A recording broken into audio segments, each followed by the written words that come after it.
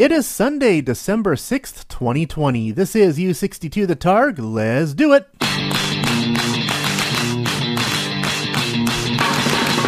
As we say in the radio business, if you put that on the radio, people will listen to it. All right, here it comes.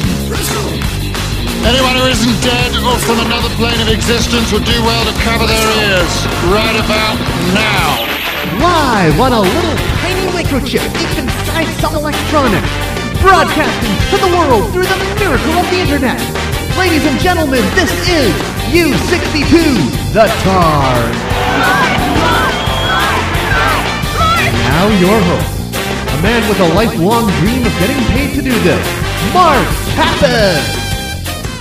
On this week's show, my Spotify 2020, we're sampling KFC's Dessert Biscuit, and we've got our Kate Bishop. It's episode 1031, zeros across the board.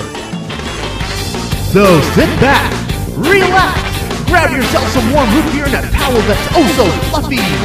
U62 The Targ, you're in for something special. Enjoy the show. Good afternoon, ladies and gentlemen. Mark Kappas here. Welcome to this week's episode of The Targ. Another week, another viral sensation swept Twitter. Spotify released everyone's best of 2020 lists. If you're on Spotify, then you got the email telling you what music you listened to the most on Spotify this year. And I've got to say, I was a little bit surprised. My most listened to artist was John Williams. My most listened to song was Rey's theme from Force Awakens. My most listened to decade was the 1980s, and the most listened to song from that decade was Han Solo and the Princess from Empire Strikes Back. So my takeaway from all this is my number one coping mechanism for 2020 was the Star Wars soundtracks. You're listening to Mark Kappas It's clear to all of you that I am awesome. on U62, The Targ. Good afternoon, ladies and gentlemen. Mark Kappas here with another installment of Mark Tastes Random Things. Tiny bubble in the wine. This time we are trying the latest taste sensation to come out of Kentucky Fried Chicken, the Cinnamon Dessert Biscuit. Now, let me bring you up to speed on what's going on in the chicken sandwich wars. In order to compete with Popeyes, KFC has now introduced their own biscuit, because as we all know, the biscuit is the signature side of Popeyes. I haven't tried the KFC biscuit yet. It's been out for about a month now, and just when I was thinking about heading down to try it out, that's when they brought out something special for Christmas. KFC has teamed up with Cinnabon, the purveyors of fine cinnamon buns, to give us the KFC Cinnamon Dessert Biscuit. It's a biscuit, as you can clearly see. It's got some kind of cinnamon sauce on it, drizzled with your standard cinnamon bun icing, and you take a look, and on top of that we got some kind of chocolate candy that looks like the Colonel's trademark bow tie. So there we are, the Cinnamon Dessert Biscuit. Alrighty then, let's take a bite of the Cinnamon Dessert Biscuit.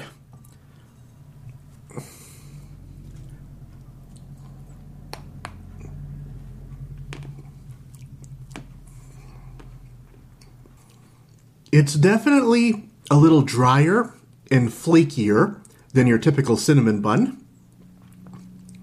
The icing provides a nice sweet flavor. I'm really not tasting the biscuit at all. Let me go in for another bite here.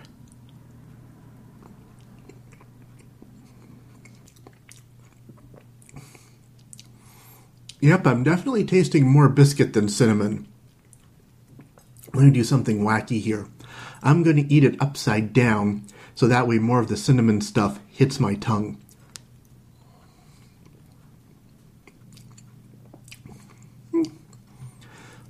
Yep. No, still not really tasting the cinnamon. I mean, as I said, the biscuit is so thick and flaky that the biscuit flavor kind of dominates when compared with the cinnamon flavoring. They could have used a stronger cinnamon icing. You do get a nice burst of sweet, though, with the regular icing that they put on there. And when you get into that Colonel Sanders chocolate candy at the beginning, it's a really interesting crunch to start things off with. So there you go, the KFC Cinnamon Dessert Biscuit. It's a nice novelty, but you don't have to go out of your way for it. You're listening to Mark Kappas. That young man fills me with hope and some other emotions that are weird and deeply confusing me. On U62, The Targ. Alright, now it's time for the streaming report where I update you on what I've been binging. As I said last time, I'm not really in the middle of a binge right now. It's that time of year when I'm starting to give classic holiday specials a spin on the old Blu-ray player. And I went a little nuts on Amazon and bought a few obscure holiday specials that I remember watching and enjoying in my youth. First was a Claymation Christmas Celebration.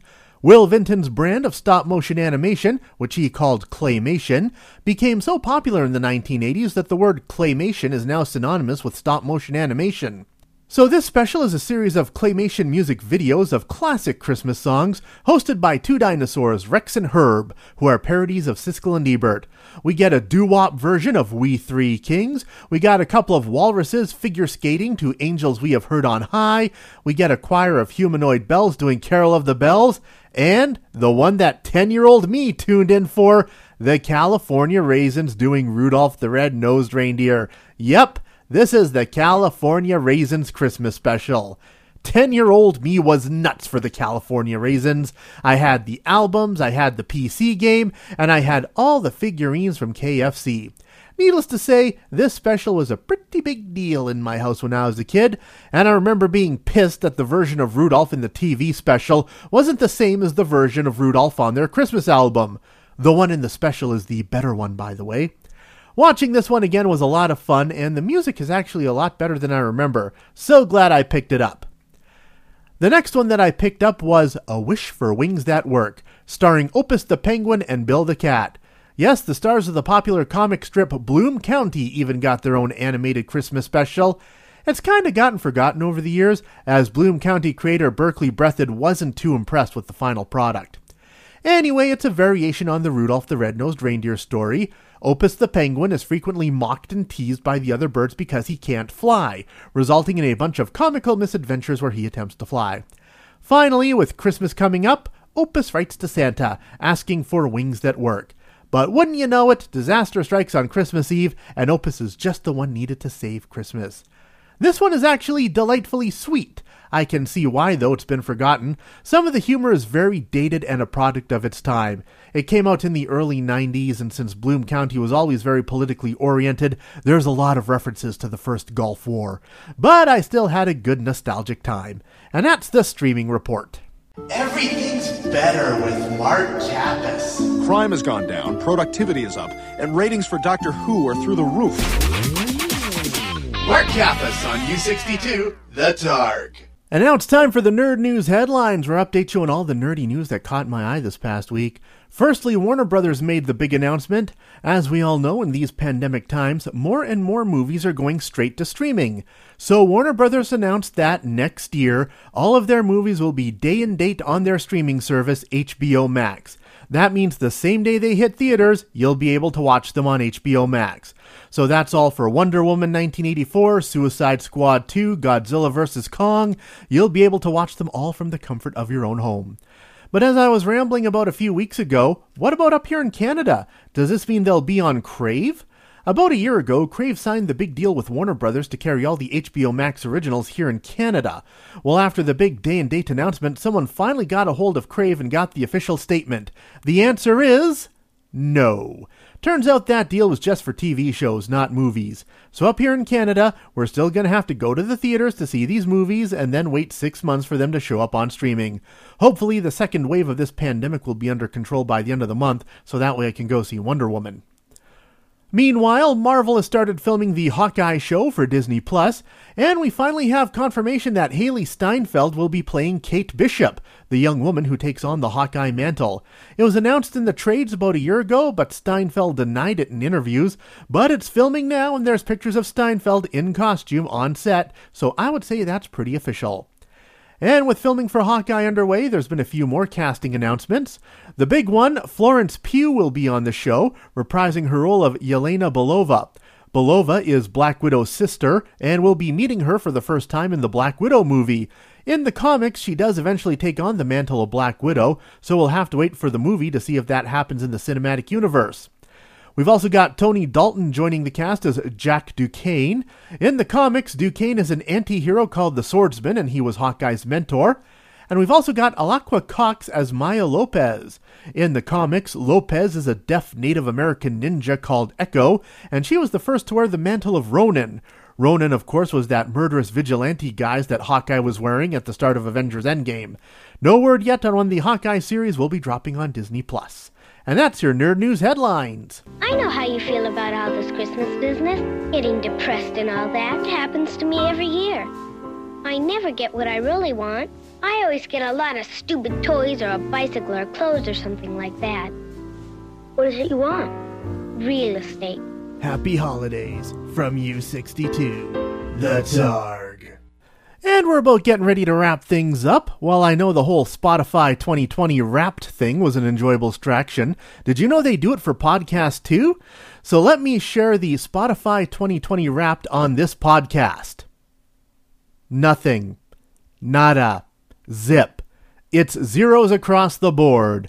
Literally no one is listening to this on Spotify. And here I was so proud of myself when I figured out how to post this to Spotify. Oh well, at least the stats for my website say I have at least 20 people coming by to listen to it, so there's always that. Anyway, on that note, I think I'll wrap this up. As always, thank you for tuning in. You can subscribe in Apple Podcasts, Google Play, or even be the first on Spotify. Or just swing by my website, chaosinabox.com. I'm Mark Kappas. This has been The Targ. I will see you next week. And this brings us to the end of another exciting episode of The Targ. Don't forget you can download a new episode of The Targ every week at chaosinabox.com. The Targ is written and produced by Mark Kappas under the watchful eye of 42 Star Wars action figures. The Targ is a Chaos in a Box production.